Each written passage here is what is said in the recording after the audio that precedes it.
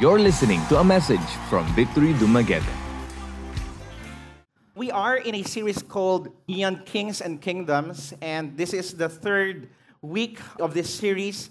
We're not really covering all the verses and all the chapters. On the first week, we've covered Daniel chapter 1, though it is not a thorough exposition. We have looked into Daniel chapter 2, which is really interesting. I would highly encourage you to listen or watch the preaching or the sermon from last Sunday, because actually one sermon builds to the next one, to the other. So today we will look into Daniel chapter 3. I'd like for us to turn our Bibles for a while to Daniel chapter 3. All right, so we will read the entire chapter, but we don't really have time to cover all the verses. But what we're going to do is we're going to be picking some of these verses and we'll do some sectional exposition on this entire chapter. I would like for you to keep your Bibles open later, whether you have a physical one or a digital one, as we look into some of these verses. Let's begin with Daniel chapter 3, verse 1. King Nebuchadnezzar made an image of gold, whose height was 60 cubits and its breadth 6 cubits. He set it up on the plain of Dura in the province of Babylon. Then King Nebuchadnezzar sent together the satraps, the prefects, and the governors, the counselors, the treasurers, the justices, the magistrates, and all the officials of the provinces to come to the dedication of the image that King Nebuchadnezzar had set up. Take note of the word set up. It keeps appearing here.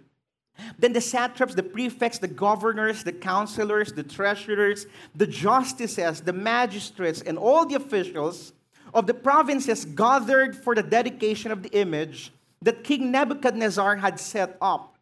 And they stood before the image that Nebuchadnezzar had set up, and the herald proclaimed aloud, "You are commanded, all peoples, nations, and languages, that when you hear the sound of the horn, pipe, lyre, trigon, harp, bagpipe, and every kind of music, you are to fall down and worship the golden image that King Nebuchadnezzar has set up. And whoever does not fall down and worship shall immediately be cast into a burning fiery furnace."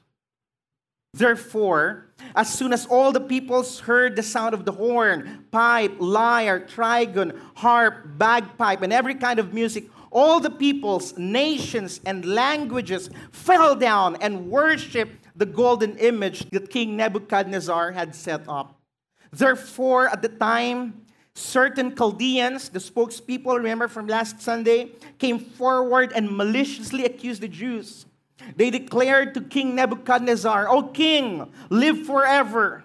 You, O king, have made a decree that every man who hears the sound of the horn, pipe, lyre, trigon, harp, bagpipe, and every kind of music shall fall down and worship the golden image. And whoever does not fall down and worship shall be cast into a burning fiery furnace.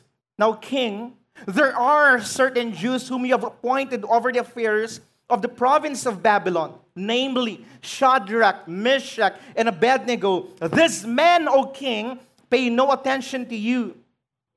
They do not serve your gods or worship the golden image that you have set up." Then Nebuchadnezzar, in furious rage, commanded that Shadrach, Meshach, and Abednego be brought. So they brought these three men before the king. Nebuchadnezzar answered and said to them, "Is it true, O Shadrach, Meshach, and Abednego, that you do not serve my gods or worship the golden image that I have set up? Now, this is the second chance. If you're ready when you hear the sound of the horn, pipe, lyre, trigon, harp, bagpipe, and every kind of music, to fall down and worship the image that I have made up, well and good. But if you do not worship, you shall immediately be cast into a burning fiery furnace. And who is the God who will deliver you out of my hands?"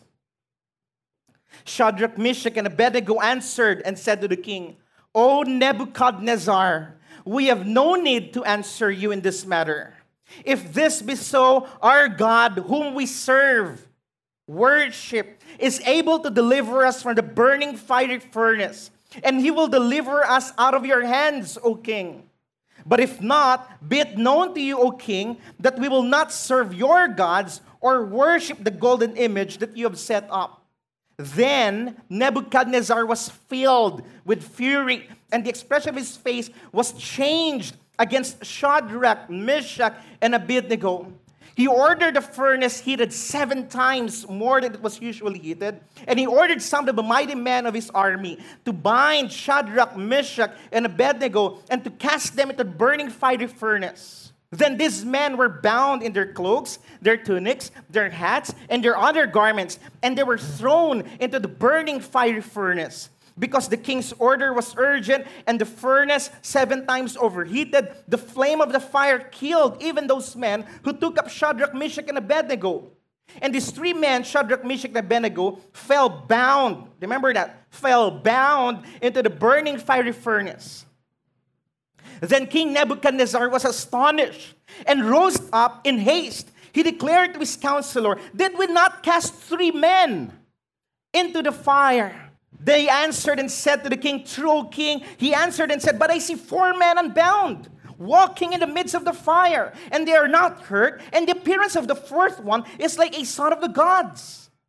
Then Nebuchadnezzar came near to the door of the burning fiery furnace. He declared, "Shadrach, Meshach, and Abednego, servants of the Most High God, come out and come here." Then Shadrach, Meshach, and Abednego came out from the fire, and the satraps, the prefects, the governors, the king's counselors gathered together, mga marites, and saw that the fire not had any power over their bodies of the men. The hair of their heads was not signed, their cloaks were not harmed, and no smell of fire had come upon them.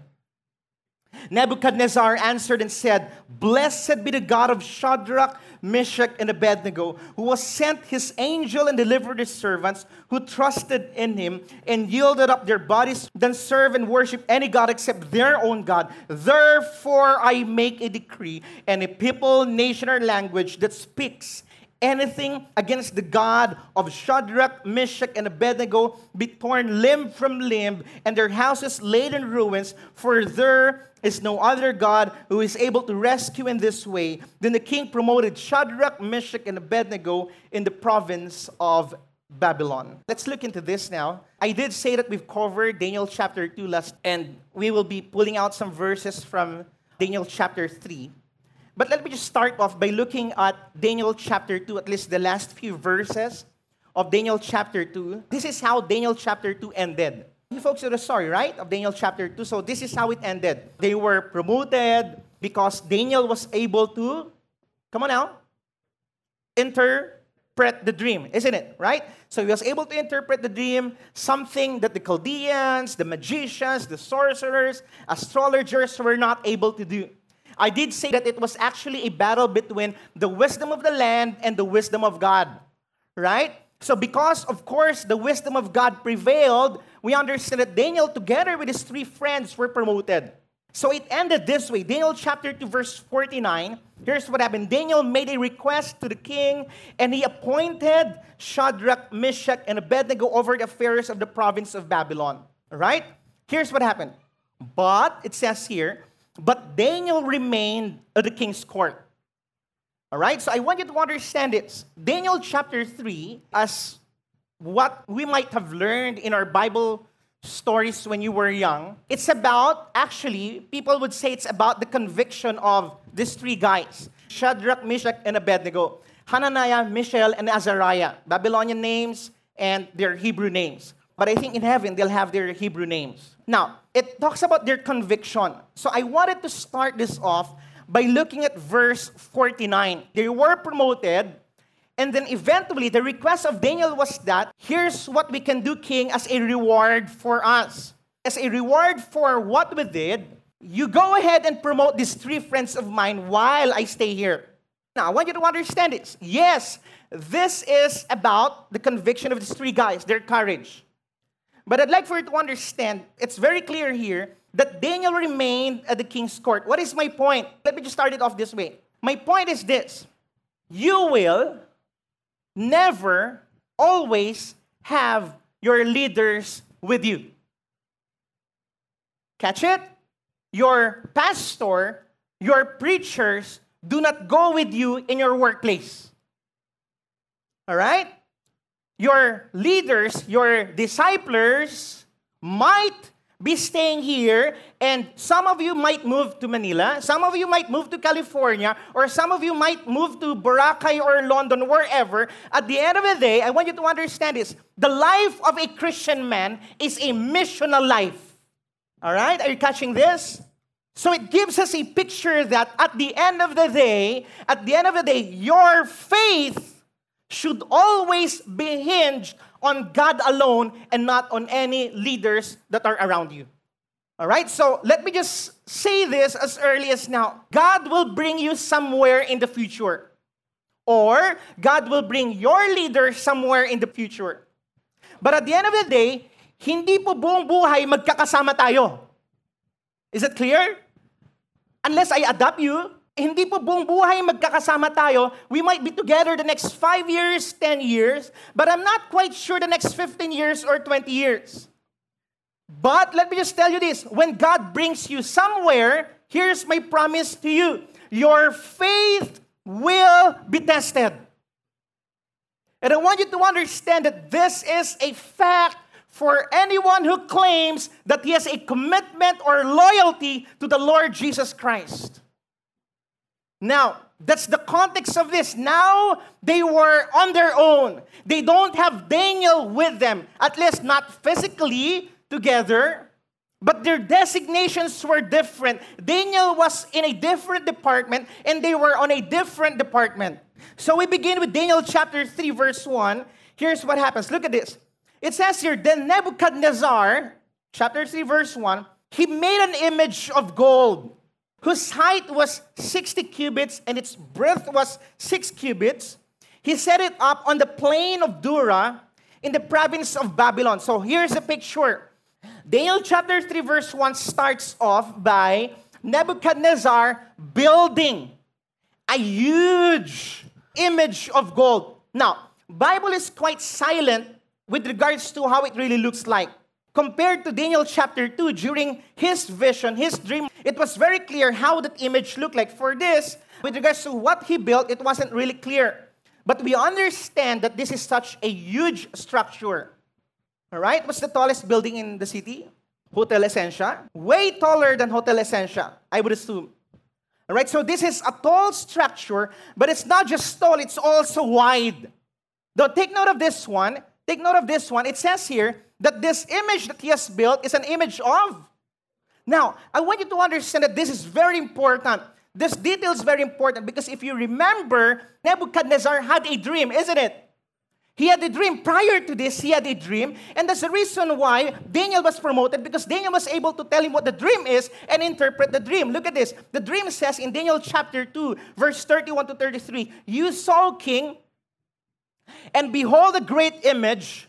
It says here, yung dream mo, king, was an image and of exceeding brightness stood before you, and its appearance was frightening. It says here, the head of this image was of fine gold. So what was the interpretation? The interpretation was, Daniel was like, here's the thing. Your dream was, you dreamed of a big image, and the head was gold, right? And the interpretation was, king, the head of gold is actually your kingdom. The head. But it says here, its chest and arms of silver. The chest and arms are of silver. And the interpretation of the dream was the Medo-Persian kingdom or empire, an empire was actually lower than them, would actually rise up to overthrow their kingdom. Catch it? And if you remember, it's not just that. There's also what? There's also Greece right here as bronze, and the legs of iron is represented by the Roman Empire. That was the interpretation of the dream. Upon interpretation of the dream, Nebuchadnezzar was quote-unquote repentant. It was like, okay, he started praising God. He bowed down before Daniel. But that's actually fake repentance. You know why? Because in Daniel chapter 3, verse 1, he was like thinking, head of gold pala, huh? So what he did was that he started making not just a statue that has a head of gold. He wanted to project to everyone, no, I have a firm grasp on my kingdom. So that's why he set up this huge structure in defiance to the ordination of the Lord. So meaning to say, Daniel chapter 2 verse 21, Daniel said, it is God who sets up kings and brings down kings. And Nebuchadnezzar was actually being defiant. He was like saying no. By building this image, he was essentially saying, no, I have a firm grasp on my kingdom. I will reject what your proposal is, that God sets the parameters for my kingship. Are folks getting the picture? So now we understand that he was being rebellious. He wanted to overturn the prophecy.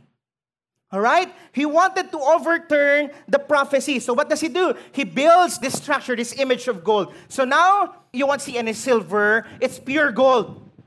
Then what happens? Look at this. In verse 2 it says here, then King Nebuchadnezzar sent to gather. Look at this.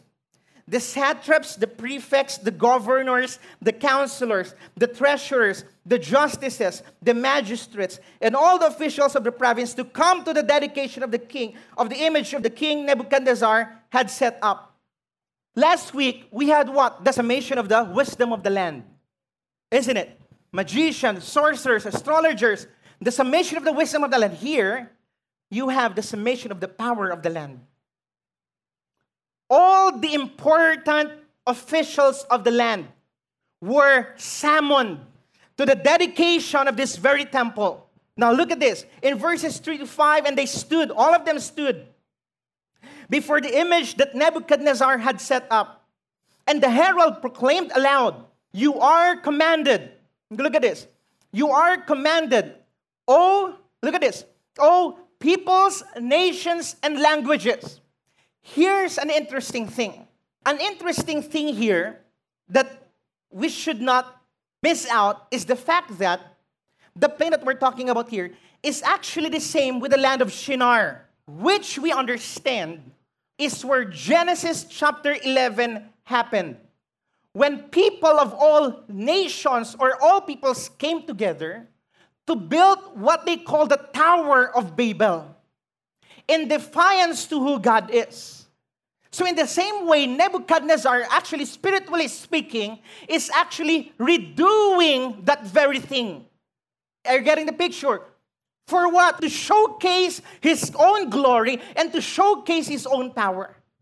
Not just that, if you look at this, it says here, O peoples, nations, and languages, that when you hear the sound, look at this, of the horn, the pipe, the lyre, the trigon, I don't even know what a trigon is, harp, a bagpipe, and every kind of music. And every kind of music, you are to fall down and worship the golden image that the king Nebuchadnezzar had set up. You're talking about someone who orders worship. So, what do you have here? I'm just summarizing the story. We're going to get some of the points later. What do you have here? You have here, let me just read further. And whoever does not fall down and worship, verse 6, immediately be cast into a burning furnace. Right? It says here, peoples, nations, languages fell down and worship the moment they hear the sound. What do you have here? What do you have here? This is a forced and compulsory worship with a consequence if you do not fall down and worship. Now, what's interesting here is, if I look at this, you have horn, pipe, lyre, trigon, harp, bagpipe, and all kinds of music.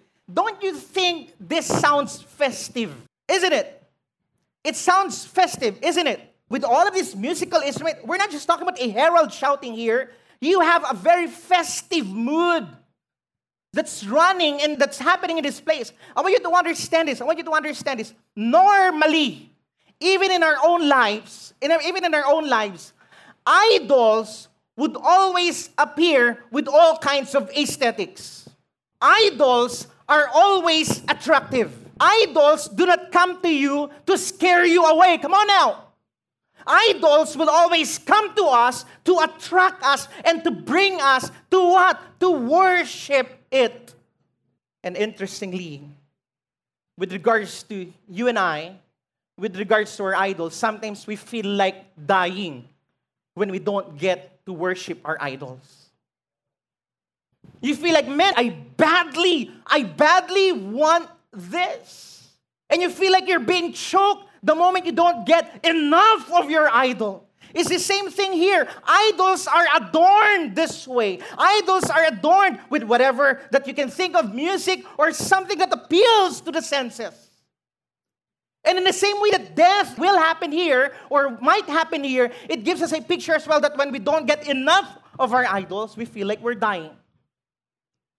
Now, I'm not here to ask you what your idols are, because I think that the Holy Spirit is telling you actually what your idols are.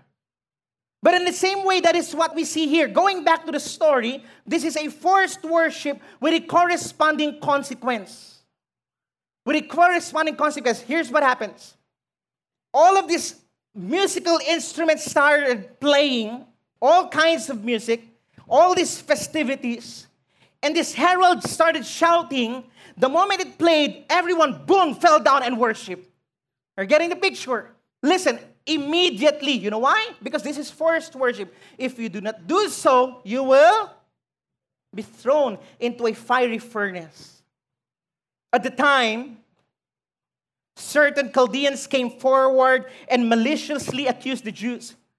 They went to King Nebuchadnezzar. King Nebuchadnezzar, you live forever. Can I just summarize the story? Because we've read it a while ago. And the story goes, you said, the moment all of us hear the music, we fall down and worship King. Now, ganing tulo ka exiles diri. They don't serve your God, oh. The moment it was played, they stood up. They did not fall down and worship. Oh, sabi mo, King. Ingon ka, King. Those who will not bow down will be cast into the fiery furnace. So what happened here was, Nebuchadnezzar in furious rage commanded, now pinatawag niya, okay, kinsa maning tulo? Okay, bring them to me, Shadrach, Meshach, and Abednego. They stood before the king, and king said, is it true? Is it true that you did not bow down when you heard the trumpet sound, when you hear the lyre? When you hear the music played, is it true that you did not fall down and worship? And what's interesting here was, actually, King Nebuchadnezzar, by virtue of the favor that they have received in Daniel chapter 2, gave them a second chance. King Nebuchadnezzar gave them a second chance. Okay, here's what's going to happen. Tagantang mo second chance. I'll give you second chance. Now, I'm going to have the music played, and you will immediately bow down and worship. If not, there's no more third chance. You will be cast immediately into a burning fiery furnace. And here's what he says. Look at this. Here's what he says. And who is the God who can deliver you out of my hands? Interesting story. Here's what the three guys said. Shadrach, Meshach, and Abednego, verse 16 to 18, it says here. They answered to the king, O Nebuchadnezzar, we have no need to answer you in this matter. They were like saying, this isn't debatable. This isn't up for negotiations. Here's what they said. If this be so our God whom we serve is able to deliver us from the burning fiery furnace, but if not, be known to you, O king, that we will not serve your God or worship the golden image that you have set up. You know what they were saying? They were essentially saying, and I hope you catch this. I do understand that this is a common story to all of us, but I hope we catch the message of this. You know what they were essentially saying? Look at this. They said, we will not serve your God or worship the golden image that you have set up. In essence, what they were saying is, the glory of our God is greater than our life. They were saying, the glory of the God that we worship and serve is more valuable than our own life. Therefore, we will not bow down to the image that you have set up. Here's my question. Saan nanggagaling yun? Why do you think they have such conviction? I mean, imagine this with me for a while. Let's say Gigi, and someone threatens her and tells her, you have to bow down to this or else I'm going to kill you, Gigi. And Gigi would say something like this, I'm not going to do that. I will not bow down to what you have. I'm not going to bend. I'm not going to flinch and stuff like that. So what they were essentially saying was, our life is not valuable if you put it side by side with the glory of God. Saan nanggagaling yun? Because they understand the first and the second commandment. That they ought not to worship any other God besides their God. Friends, listen. Your idols are anything that takes away your devotion from Christ. That is your idol. They understood that they're not supposed to worship any other God besides the God that they have. They also understood that they're not supposed to bow down and worship in any image that anyone in this world would set up. Now here's what's interesting. Can everyone look at verse 17 for a while? Look at verse 17. Fix your eyes on verse 17. Here's how they answered. The most powerful man in the land. Here's how they answered. If this be so, O king, our God whom we serve is able to deliver us from the burning fiery furnace, and he will deliver us out of your hand, O king. I want you to understand this. If you look at verse 17, you have to understand that it cannot be read apart from verse 18. Catch it? Look at the words, but if not. Everybody say, but if not. Wait a minute. Isn't it that, diba, we are all taught at some point in our life that faith is, you believe that God is going to cause breakthrough to come into your life. So, are we saying that Hananiah, Mishael, and Azariah do not have enough faith for them to say the words, but if not? Diba, if you're a man of great faith, isn't it that you're going to say, God will deliver us, period? Isn't it? How come they mention the words, but if not? I want you to understand this, and this is very important because you listen to so many garbage preachings out there. I want you to understand this. Faith is not belief and confidence in a particular outcome. Faith and biblical and real faith is a belief in a sovereign God.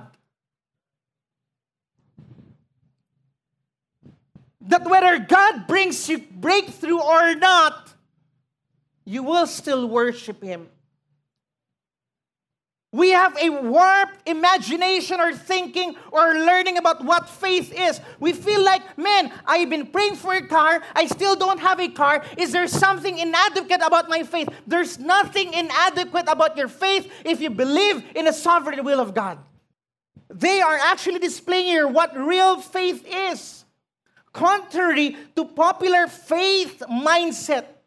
Faith, friends, listen, faith is measured not by the strength of your confidence or expectation.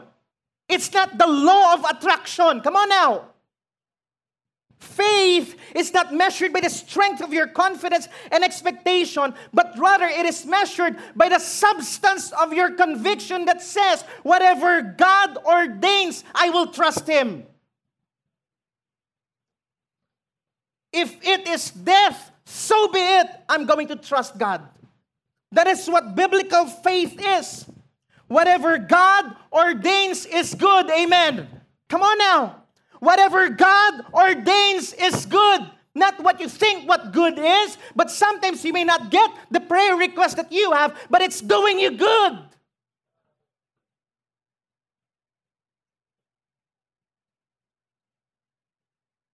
That's why we're being taught, the Lord giveth, the Lord taketh away. Blessed be the name of the Lord.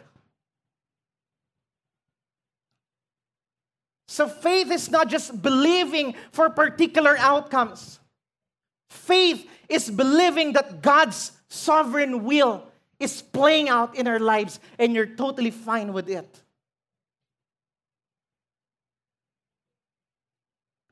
You know, faith tells us that tragedy does not mean that God's love for you have diminished.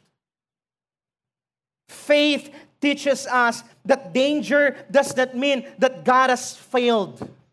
For them to say, but if not, it's not inadequate or lack of faith. It's actually biblical faith. That they understand at the end of the day, It's not about their wish. It's not about their dream. It's about the purposes of God. Amen. Look at the issue here. This is really interesting. If you look at verses 16 to 18, would you please go there for a while? Shadrach, Meshach, and Abednego answered and said to the king, Nebuchadnezzar, we have no need to answer in this matter. If this be so, our God whom we serve. Look at this. Can everyone say deliver? Is able to deliver us out of your hand, O king. But if not, be known to you, O king, that we will not serve your gods. Look at this one. There are two issues here. Let me just summarize this. Ang issue dito, the issue here for Hananiah, Mishael, and Azariah is this. It's the issue of what? Deliverance and idolatry. All right? If you want to summarize this, it actually boils down to deliverance, idolatry, and worship. Are you catching it? So let me just go to those two words, deliverance and idolatry. Now, how come they're able to pass this test? How come? You know why? Because, listen, if they knew the pages of the scripture, they understand and they fully know the stories of their forefathers. Because they know the stories of their forefathers, guess what? It's filled with what? With stories of idolatry and stories of deliverance. Stories of deliverance and stories of idolatry. It's filled. It's actually in your Bible because they know how to answer at the heat of the moment. Are folks catching this? I got some statistics. Look at this. The average time a Filipino spends on the internet every day is 10 hours a day. The average time a Filipino spends on social media every day is 4 hours a day. The average time to finish the entire book of Psalms is 4 hours. The average time to finish the entire New Testament is 17 hours. What is my point? They know the story of your forefathers. That's why they were able to survive and show their loyalty to God. If you are not a Bible-reading Christian, your discernment is flawed. Your wisdom is garbage. Your witness is ineffective. If we are not Bible-reading, I'm saying Bible-reading Christians, shame on us. Personally, I will never, ever trust a Christian who is not saturated with God's Word. If we can do 4 hours a day on social media, imagine the leaps and bounds that you have covered in God's Word.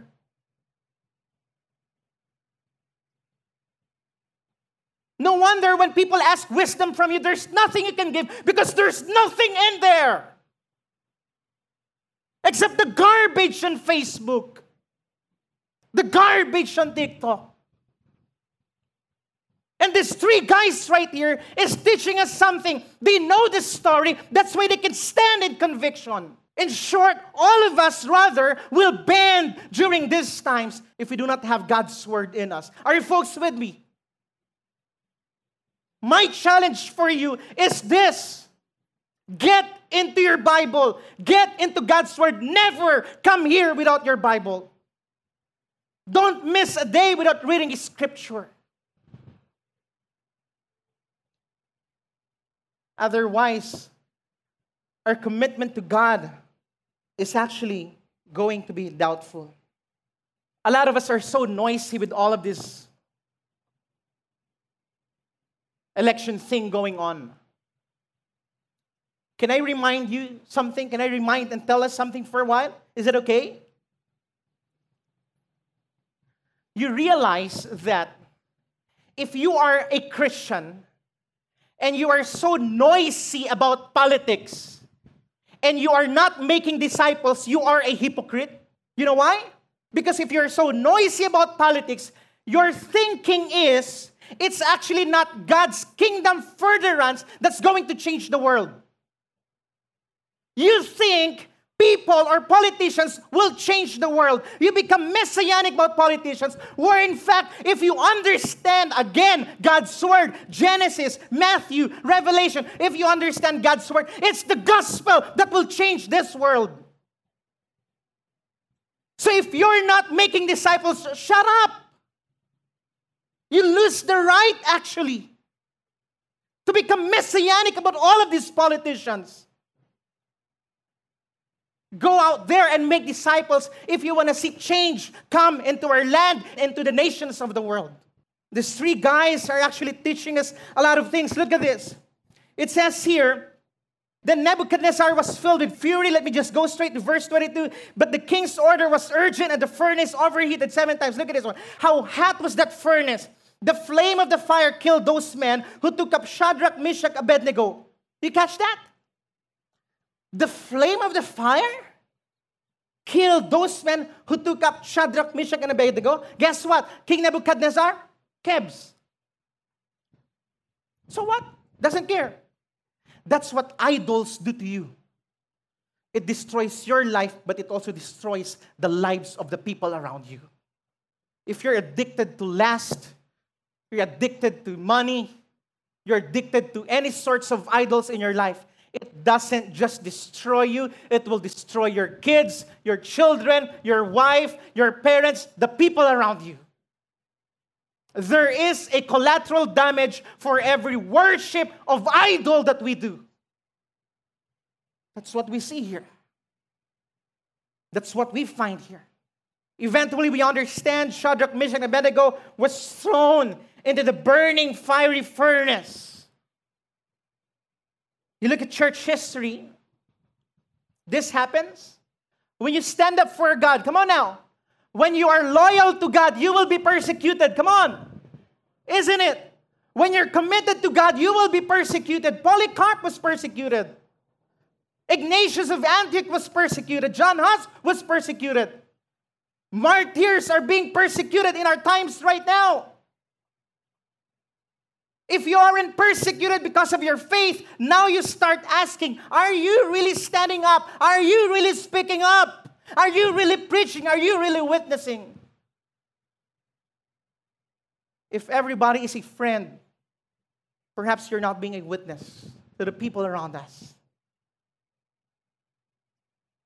We go to the wonderful part of this message, of this story. Daniel chapter 3, verse 24. Here's what happens.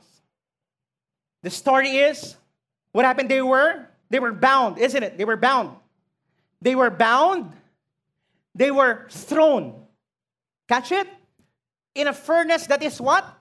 7 times hotter. How hot was the furnace?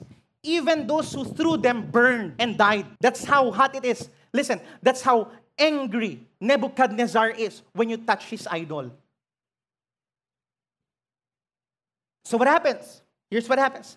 Then King Nebuchadnezzar was astonished and rose up in haste. He declared to his counselor, hey, it was like, did we not cast 3 men bound into the fire? How come? They answered, yes, true, King. How come I see 4 men? Everybody say 4 men. How come I see 4 men unbound, walking in the midst of the fire, and they are not hurt? And the appearance of the 4th is like the Son of God. Come on now. You know what's interesting here?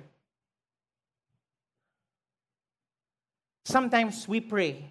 Our prayer is like this. Our prayer is, Lord, I pray that I will not be wheeled in the operating room. I pray that you would heal me. And that's not a bad prayer, of course. We're appealing to the mercy of God. Listen, look at this. God did not deliver them from the fire.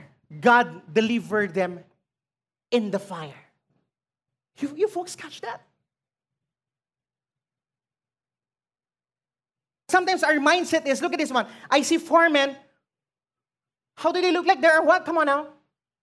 They were unbound.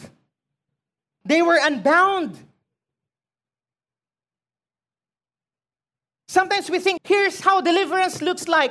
This is the fire. Deliverance is, oh, I am unbound. I was delivered. But listen, they were delivered not from the fire, but they were delivered in the fire. The thing that bounds them was let loose in the fire. They were unbound in the very fire. They were in the midst of the fire, in the middle of the fire. Sometimes it's the fire that purges and frees us. When they were unbound, verse 25, when they were unbound, what they were doing? Come on now. They were walking. Listen. When they were unbound, we understand that they were walking. What were they doing in the fire? They were walking in the fire. You may be in the fire, but God is walking with you in the fire. I look at this, and it's true. This is actually literal fire. And God was walking with them in the fire. I think about this. So, to a certain extent, how does this apply to us? If we are at the thick of the fire at the ICU, listen to this. God is walking with you. When we are at the thick of the fire in our relationships, God is walking with us. And what's interesting here is that if I ask this question, and I'll ask this question, who among you wants to be close to God? I would assume all of us. If anyone here would want to be close to God, okay, fine. But are you willing to go through the fire? Are we willing to go through the fire? Because why will we despise the fire if God is in the fire?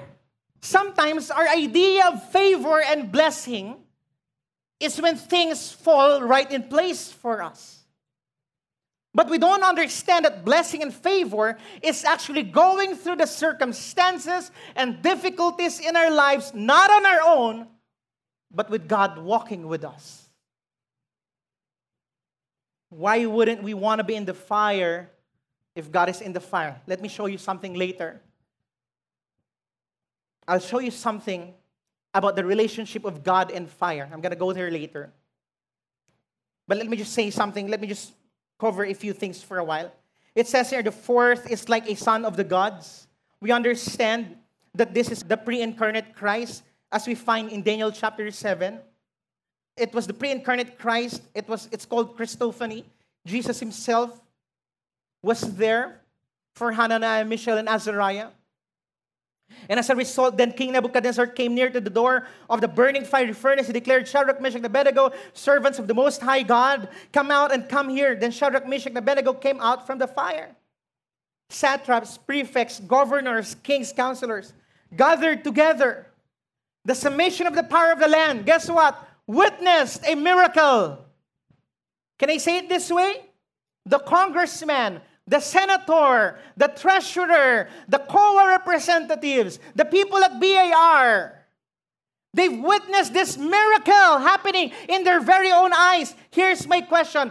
Had they not been faithful, will they have this platform for these pagans to see the power of God? There is a cost to following God, but there is a reward in all of these things. And at the end of the day, we understand that this is about witnessing the power of God among these people. I want you to understand this. You will not have moments like this. You will not have moments like this if you're not faithful. If you're not loyal to Christ. If you're wimp in your faith. Pag ikinahiya mo si Lord, you will not have moments like this. Don't you ever think that you will be given a platform to preach. Pag malabnaw yung conviction mo. Nebuchadnezzar answered, Blessed be the God of Shadrach, Meshach, and Abednego, who has sent his angel and delivered his servants, who trusted in him and set aside the king's commands, yielded up their bodies rather than serve and worship any God except their own God. Therefore, I make a decree any people, nation, language that speaks anything against the God of Shadrach, Meshach, and Abednego be torn limb from limb. The decree was overturned. If you curse God for the people in the land, then you will be punished. It's interesting that as I look at this, can you go to verses 19 to 23? Look at the words burning fiery furnace. Everybody say burning fiery furnace. Now, I want to show you something. There is something here about God and fire and God in the fire.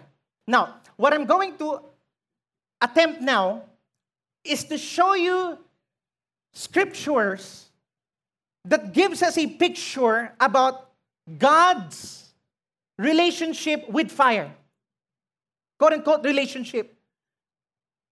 How can God save you in the fire? Perhaps that's the question. Look at this. Look at Genesis chapter 15, verse 17 to 18. It says here, when the sun had gone down and it was dark, behold, look at this one. It says here, a smoking fire pot and a flaming torch. Catch it? Passed between these pieces. On that day the Lord made a covenant with Abram, saying, to your offspring I give this land from the river of Egypt to the great river, the river Euphrates. Now, when God showed up in the Old Testament,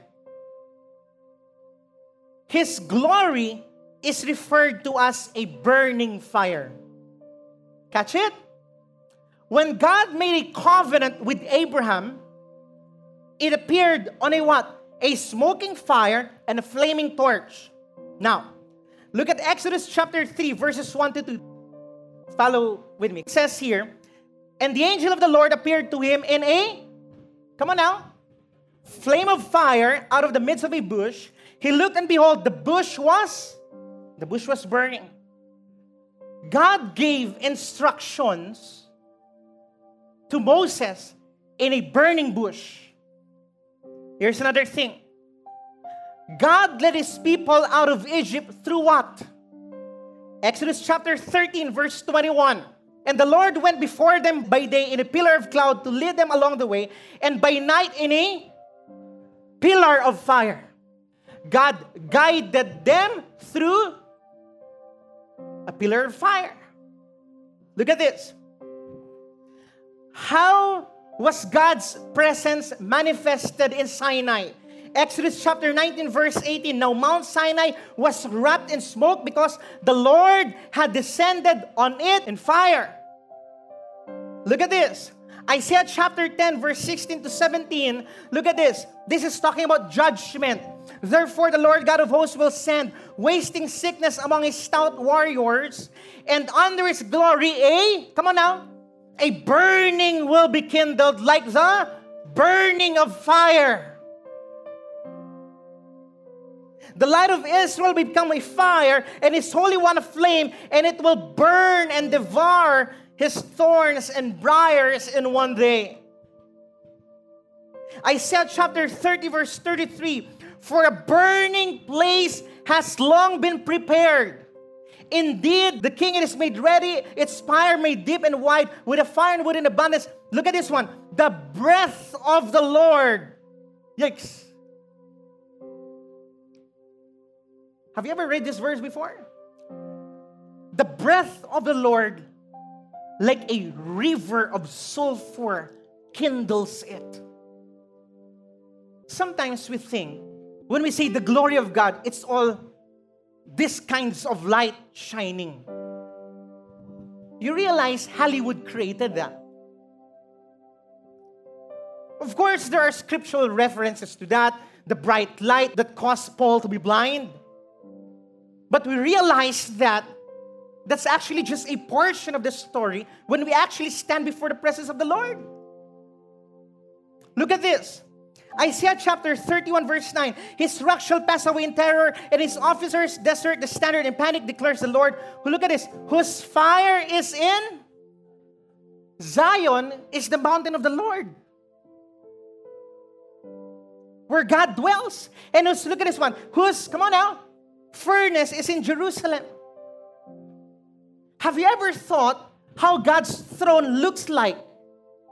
Have you ever thought of that? When we say the throne of God, how does it really look like? Look at this. Daniel chapter 7 verse 9. As I looked, thrones were placed. Look at this. And the Ancient of Days stood his seat. His clothing was white as snow, and the hair of his head like pure wool. His throne was a fiery flames.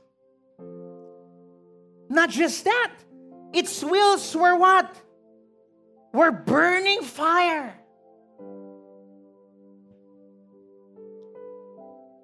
This is like the Nicolas Cage movie.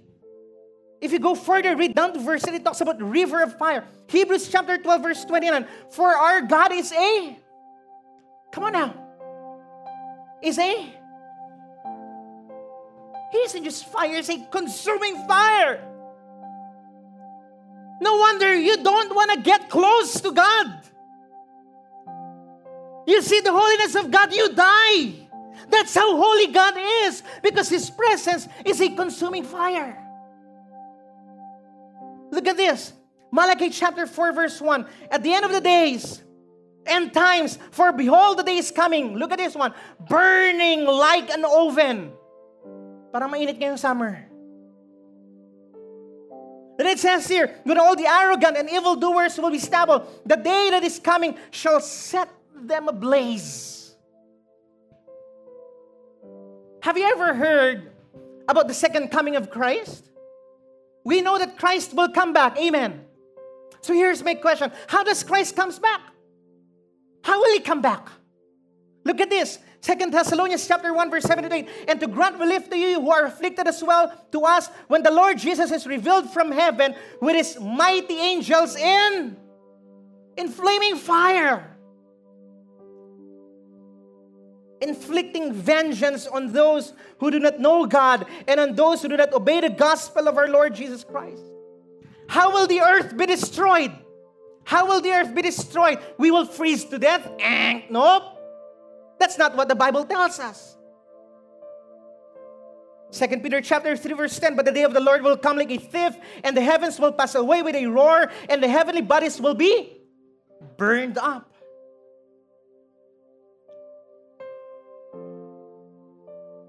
And dissolve in the earth, and the works that are done on it will be exposed. But if we read up until verse 11 to 12, it tells us what kind of people do we ought to be when this time comes.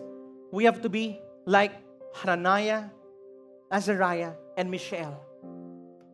Set apart. When this time comes.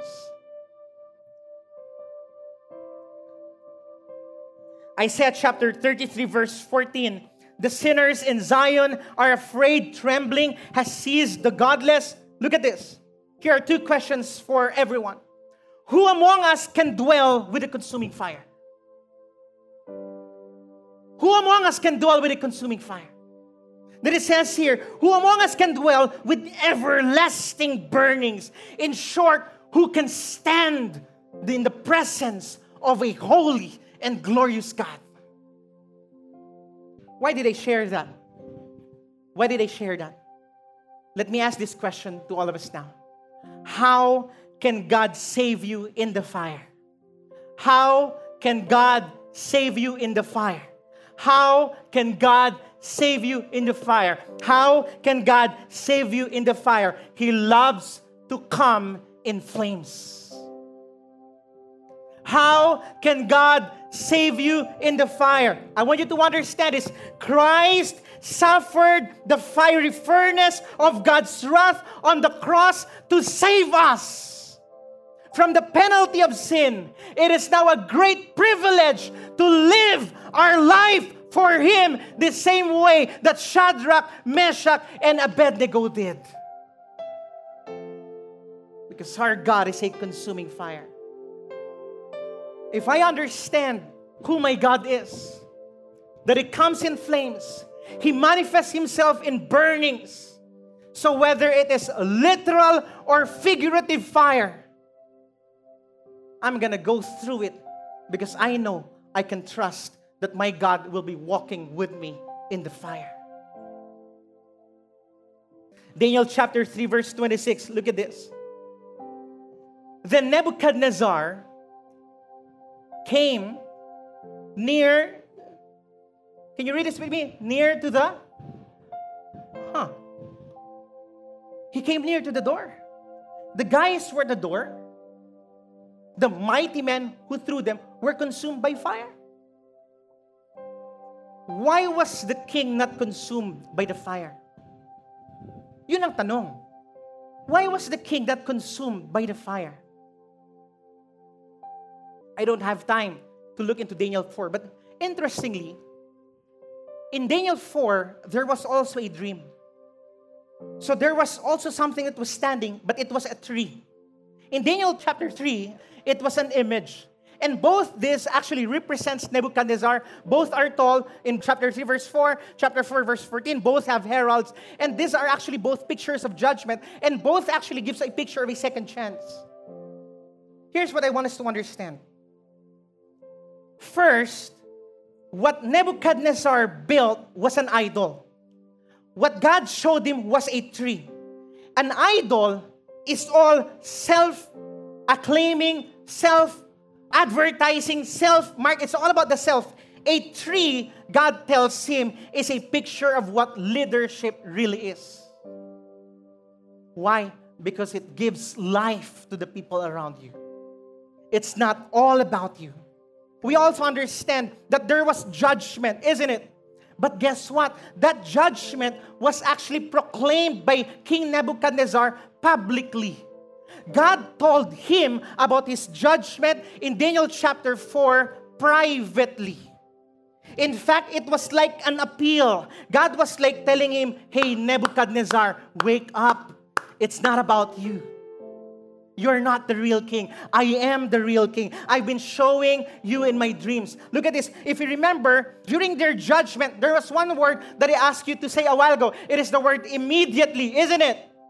But here, his judgment came a year after. In fact, friends, his judgment was not the same with his kind of judgment. His judgment was, throw them so that they will die in the fire. His judgment was just a punishment for him to come into his senses. And it came a year later. God withhold the judgment.